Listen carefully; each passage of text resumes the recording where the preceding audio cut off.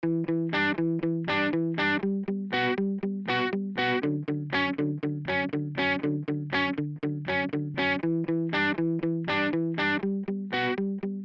and welcome to the 12th episode of Coronavirus the Truth, a podcast that focuses on the facts surrounding COVID-19. I'm Jeremy Corr, host of the popular New Books in Medicine podcast and CEO of Executive Podcast Solutions.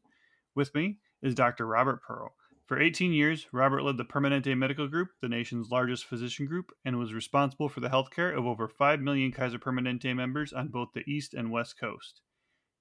He's a healthcare contributor at Forbes.com, a best-selling author, and professor at both the Stanford University School of Medicine and Business.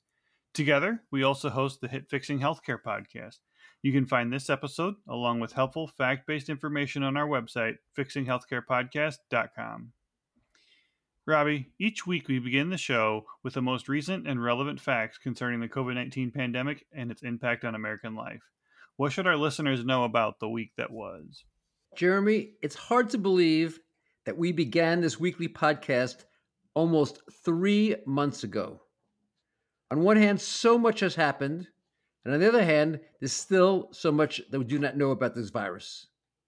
As we predicted in our podcast last week, the total number of deaths did pass 100,000, and the media made it headline news. But as we pointed out last week, it should not have been.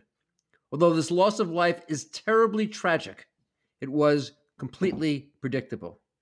What wasn't predicted was the differential impact the coronavirus has had on different socioeconomic groups, and particularly the horrific effect it has had on African Americans. Let's plan to go back to this theme today and put it into context for listeners. My fear is that even after a vaccine is here, this problem will continue to infect our nation long after the coronavirus has been contained. Over the past week, our country began to reopen. The good news is that the number of cases appears to be stable or even declining. Of course, we can't be exactly sure for two reasons. The first is how limited our testing for coronavirus in this nation remains. And the second is the number of infected people who are asymptomatic and never get tested. As such, it's possible, and despite the data so far, that the exponential growth in the number of cases may have already begun, and we will see a rise in hospitalization and deaths 3 to 4 weeks from now. But so far, people are cautiously optimistic. Now, when scientists are provided with new information, they consider the implications, formulate questions, and create hypotheses. Along with our listeners, let's consider what the lack of increase in the number of cases, despite the reopening of beaches, stores, and restaurants, means.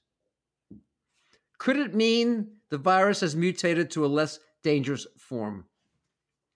The answer is no.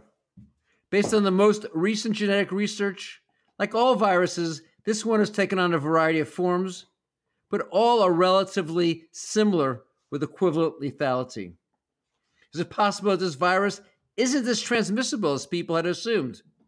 Remember from earlier shows that scientists have estimated the R0 of the coronavirus to be around 2.7, meaning that one infected person under normal social circumstances will give it to almost 3 others. That's more than double the flu. Again, it's unlikely that we misestimated the transmissibility, given how the 3-day rate of doubling occurred 1 or 2 months ago.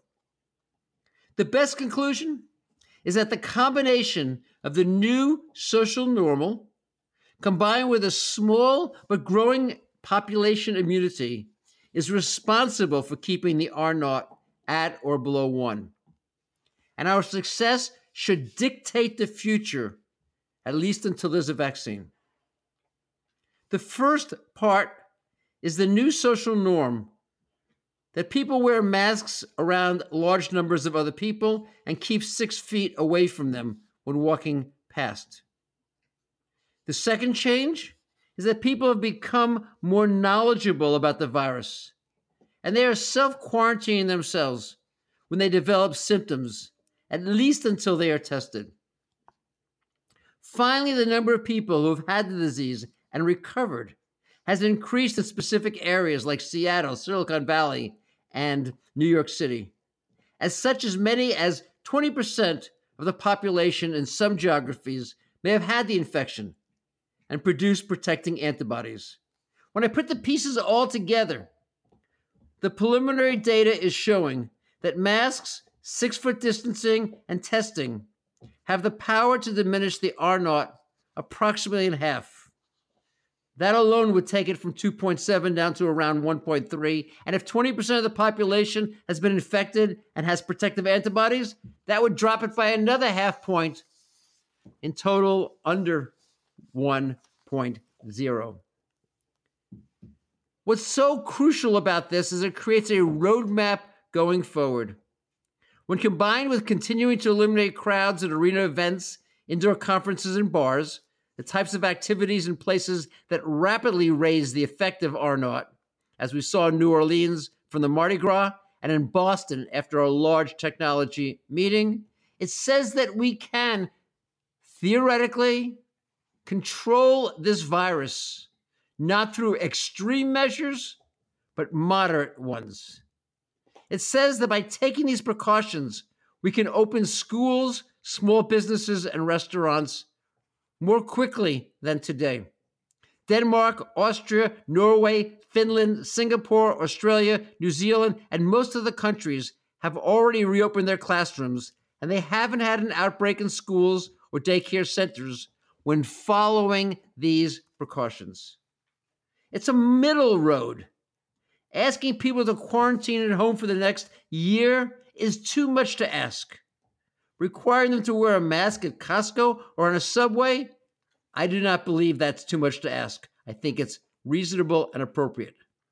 And for listeners who want more details on how we can reopen safely, they can check out an article I published in Forbes last week that puts all of these hypotheses in the context of the Pareto principle, the so-called 80-20 rule.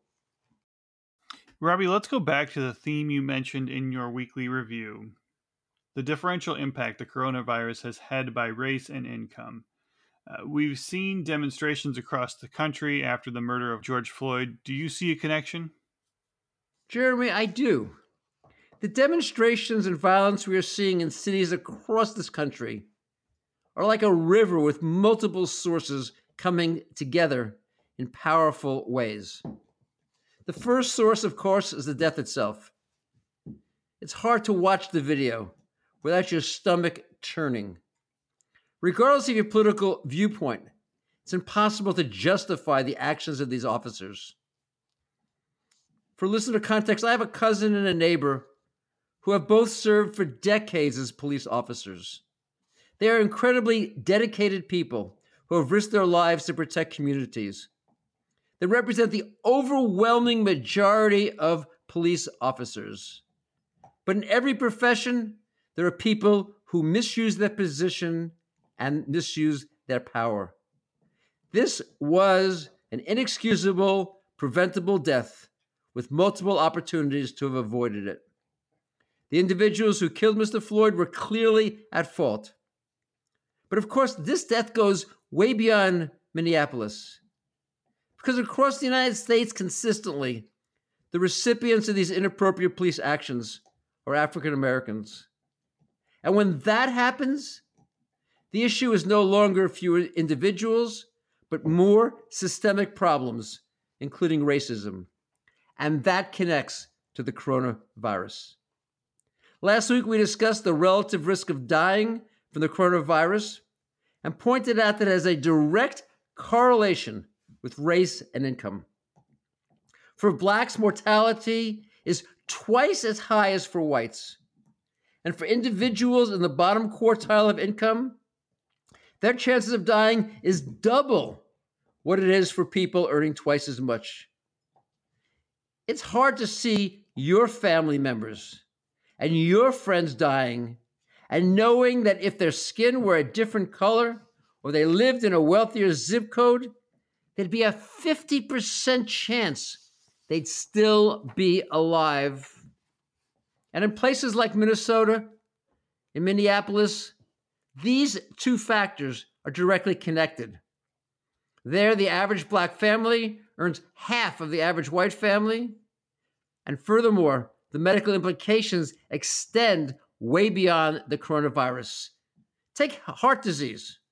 This is the number one killer in the United States, with 655,000 annual deaths, more than 6 times coronavirus to date, and probably 3 times beyond the numbers that we'll see once 12 months of the pandemic have passed.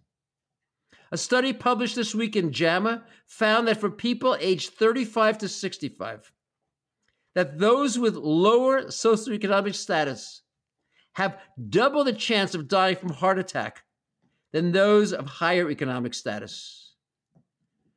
Moreover, the traditional medical risk factors that they experience, these only explain 40% of the difference, with social ones accounting for 60%.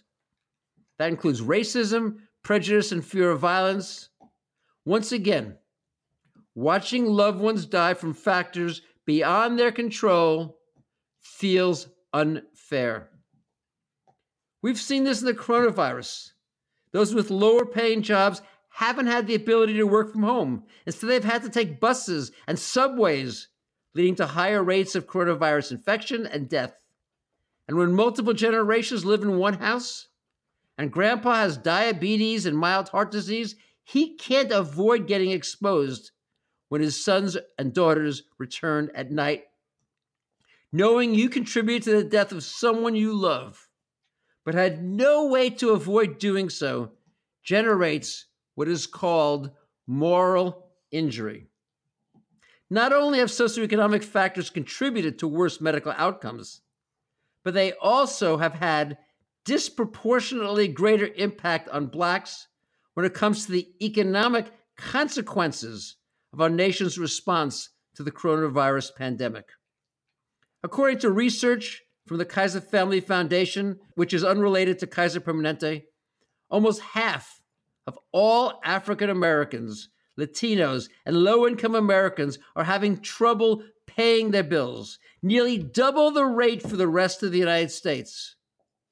As a consequence, 45% of Blacks have reported having to either skip a meal or rely on charity for food due to the coronavirus financial impact.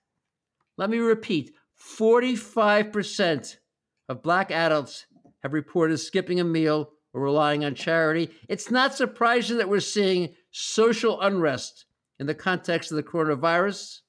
It was just as predictable as the number of cases and the resulting deaths. A lot of the footage I have seen of these protests and riots in various cities show massive gatherings of people that are not social distancing, and many of them are not wearing masks. All politics aside, do you think we will see a massive spike in coronavirus cases spread at these events? Jeremy, as we've stressed on this show, the coronavirus doesn't care about national boundaries or social issues. When people are in close proximity and some of them are infected, they will transmit the virus to others who are not wearing a mask. As such, we will see an increase in cases as a result of groups of people getting together during these protests. When problems are not addressed, whether in medicine or society, they fester and get worse. Recognition of what is happening is an essential first step. Unfortunately, when we get to this combination of socioeconomics, of racism, and of a viral infection, there are no easy solutions.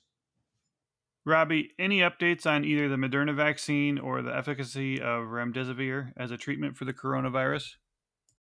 Jeremy, as you know, I do not believe that for-profit driven companies have acted or are acting in the best interests of the health of Americans when it comes to the coronavirus. In fact, prior to the conversation, issues around pricing and drug promotion have plagued our country on a chronic basis. But when it comes to the coronavirus, in the context of developing the best national policy to avoid deaths while reopening our economy, the current lack of data and the potentially misleading statements about the efficacy of their products have put the lives and health of the U.S. at risk. We talked last week about the vaccine Moderna has started to test, and the company's complete unwillingness to provide basic, vital, scientific details for review. What I found interesting was an article I read this week that 5 executives of the company, 5 very senior executives, have sold $89 million of their stock. This almost never happens when a blockbuster solution to a worldwide pandemic is only months away. Jay Clayton, the chairman of the Securities and Exchange Commission, has cautioned companies against selling stock during the coronavirus pandemic. He pointed out that there might be idiosyncratic circumstances that would lead executives to sell shares during the crisis. But doing so, he said, risks optical nightmare. And similarly, the initial data we discussed on remdesivir was finally published. And in the article, the authors pointed out that the high mortality that persists in patients receiving medication continues despite the administration of the drug. What was interesting to me was the timing of the informational release. It happened on the Friday before the Memorial Day weekend, a time when media experts know attention will be at its nadir. As we've discussed in previous shows, cures for the coronavirus won't be coming anytime soon. I hope what I just said is wrong, but with each passing week, the probability that it is accurate grows. Robbie, as you know, my sister is a minister at a church in Iowa. Many of her congregants want her to resume in-person services, or many are happy without having them resumed for a while. I know many churches are starting to resume services with worship in the parking lot, almost like drive-in movie style of social distancing. What advice do you have? Based on discussions with her, many of her congregants miss the social aspects of the church the most, as the worship part is much easier to do remotely. Another thing that she said many pastors are wanting to know is, how do we know how long the virus will live on surfaces? If people are meeting only once a week, do things need to be deep cleaned and sanitized after service every week? Jeremy, I can't think of any issue that is more difficult than this one. Churches and synagogues are places of solace, inspiration, and social contact for tens of millions of Americans, particularly the elderly, who are simultaneously the ones at greatest risk of dying from the coronavirus. Your sister and thousands of pastors, ministers, and rabbis face this dilemma. The importance of these worship experiences is clear from how fast the issue of religious services has made it to the Supreme Court. The context was Governor Gavin Newsom's restriction on gatherings of this nature for religious institutions in California. One specific church asked the court to rule on the issue, feeling that the prohibitions on the number of attendees was a restriction of freedom of religion and therefore unconstitutional. The outcome was a 5-4 vote upholding the state's right to limit attendance, with Chief Justice John Roberts joining the court's 4 liberal justices. Writing for the majority, he pointed out that the secular restrictions were even more rigid. He differentiated religious services from essential businesses by noting the relatively short time people spend buying food, but the much longer time they spend in houses of worship. The majority concluded, we're dealing here with a highly contagious and often fatal disease for which there presently is no known cure. For your sister, I'd suggest she consider opening a church, but in a very restrictive way. Split the services so the total number of attendees at any one service is relatively small. Make sure all wear masks. Given the greatest spread of the virus, when people are singing, plan for 9-foot distances between individuals. Speak with those at greatest risk based on their age and health status, and consider placing them even farther apart, maybe in the balcony if the facility is so constructed. Continue transmitting the service through video, as she is currently doing for all congregants wanting to reduce their risk. And offer as many virtual social events for people during the week. Isolation is a major health issue, and people have to decide how much risk they're willing to take in order to have close proximity to others. The loss of community can be as great as the advantages of physical distancing. Just as doctors have discovered that it may be better for people to use virtual tools for medical care, possibly religious leaders will find that some approaches using video are better, by which I mean more convenient and more frequent for their congregants.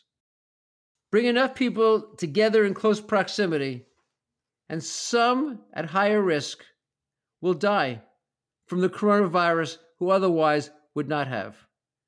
Do it in a responsible way with masks and 6-foot spacing, and the danger drops significantly.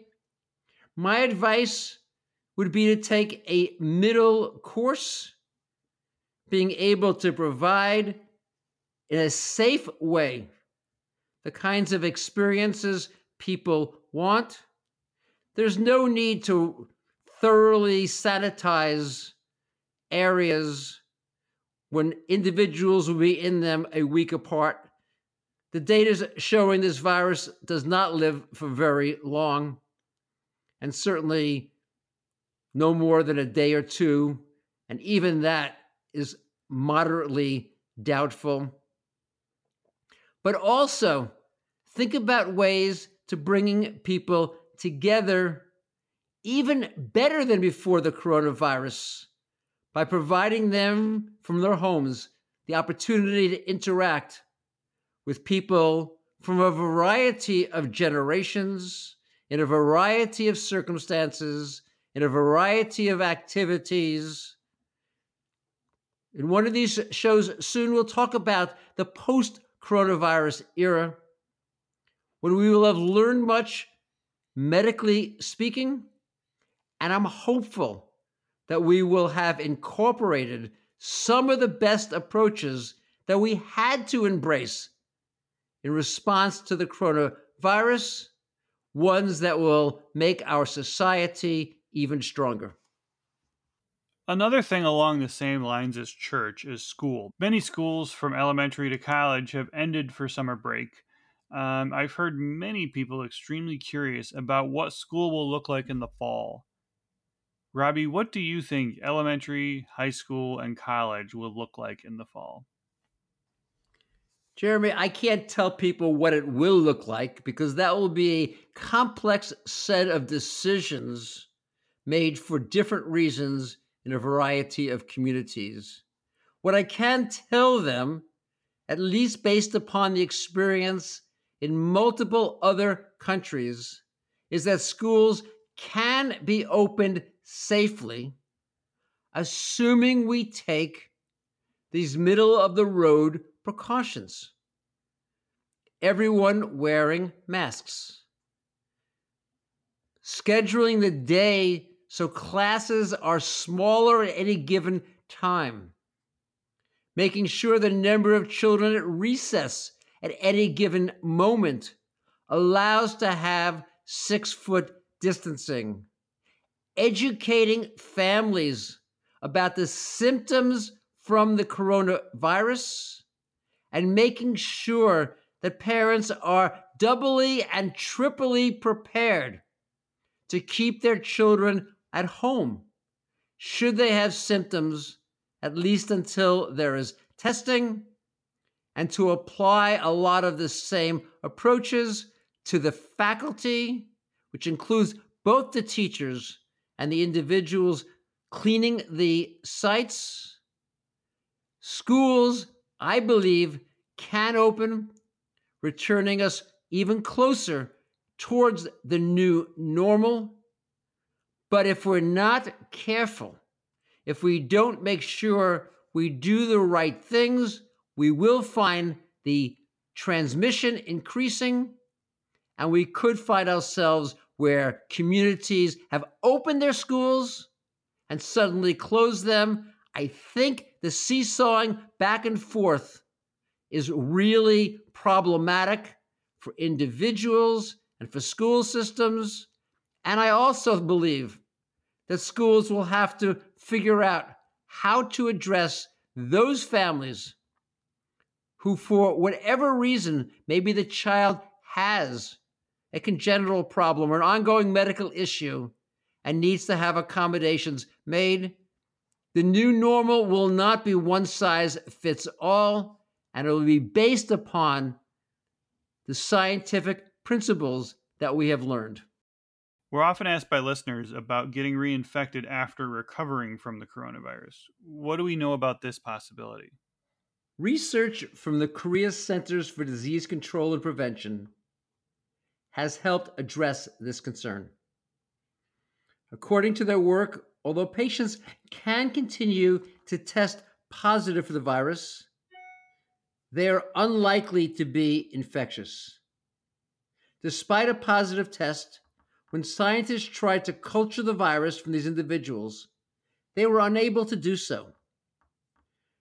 The interpretation is that the infected people retain some of the genetic material from the virus, which is what leads to the positive test, but it's not in a form that can give the disease to others, even family members coming in close contact. Moreover, from the same study, 96% of these individuals had neutralizing antibodies in the blood serum, indicating future immunity. This is a very positive study coming out of South Korea. Jeremy, let me ask you a two-part question. Some businesses are starting to monitor employees on a daily basis and even requiring them to be tested as a condition of working that day or week. How much do you believe most Americans will be willing to accept and put up with as a condition of working? I think that most Americans want to work, and if an employer required testing or temperature checking, I would be totally fine with that. I mean, as long as it's not super invasive, I think most people would be fine with that. So that leads to my second question, which is around the obligation of employers to do this. Should they be the ones accountable for public safety? And should they bear the costs of screening and testing? I do not think that businesses should be held accountable for public safety. And I don't know how they could be expected, let alone required, to bear the costs, especially as many small businesses are already struggling or on the verge of collapse. I think if it's something that is going to be required in any way, shape, or form, I think the government needs to cover the costs. One of our listeners reached out to me and told me that they saw an article stating that the coronavirus has already mutated 7 times. What do you know about this, and can you please explain how virus mutation works and what it means? For listeners, let me begin by talking about mutation. Understand the genetic material is an alphabet. It only has actually 4 letters, but it forms a series of words that create the instructions for the body to manufacture proteins that allow changes to happen, either in development or on a daily basis. So think about it as a chapter in a book, or think about each piece of the genetic material as a chapter in the book. A mutation is a change in the lettering. It can be a change in a single letter or two or three in an entire chapter, or it can be deletions and reinsertions of pages and pages of information. When it's the latter, there's a very significant change. And in fact, as the reader, you might not be able to understand what's going on, whereas eliminate a vowel or add a slightly different consonant, and not much shifts. Every virus is always mutating. If the mutations are too severe, the virus can't replicate, it disappears. But most of the time, the replications are just duplicated again and again, with the primary function of the virus continuing as it had. There have actually been over 100 different mutations in the genetic makeup of the coronavirus. However, so far they've been relatively inconsequential. Now, researchers and scientists are continuing to keep a close eye on this issue, and theoretically, it could mutate and become more lethal. On the other hand, it could mutate and become less likely to cause death. But so far, the changes have been equivalent to changing a letter or two in a given chapter and not of any great consequence. And listeners should remember that we're very fortunate that in the 21st century, we have the technology to rapidly and inexpensively do this type of genetic testing.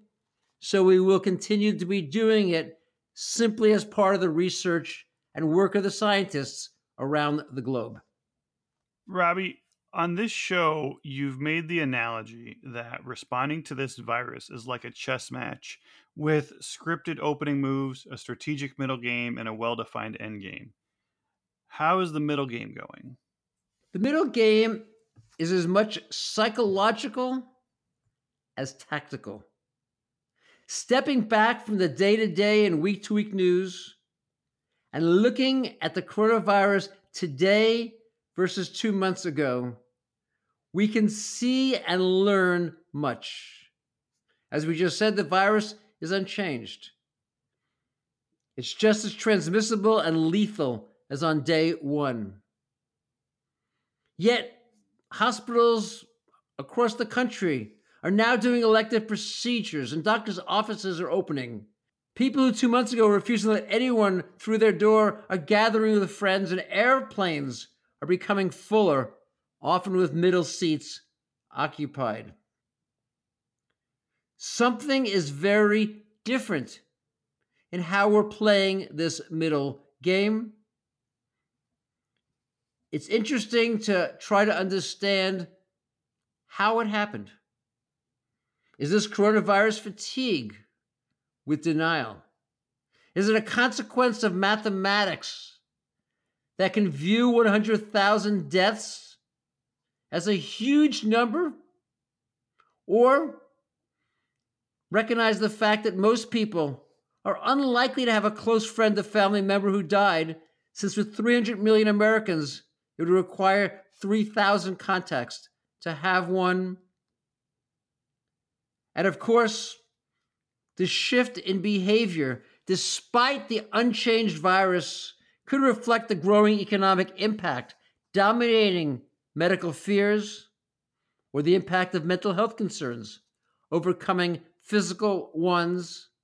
My view is we're playing the middle game pretty well, in the sense that we are moving towards this middle ground where we are getting 80% of the benefit by implementing 20% of the restrictions.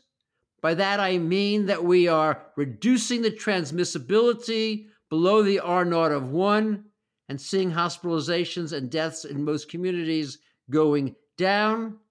And the price we're paying of wearing a mask and keeping 6 feet away and self-quarantining when we have symptoms and closing down massive arenas and major conferences is a relatively smaller price to pay for the benefit that we're getting. My biggest fear is that as a nation, we will make non-strategic decisions, either from ignorance or political considerations. I'd remind listeners that although there remains much that we don't know about the coronavirus, there's much more that we do know.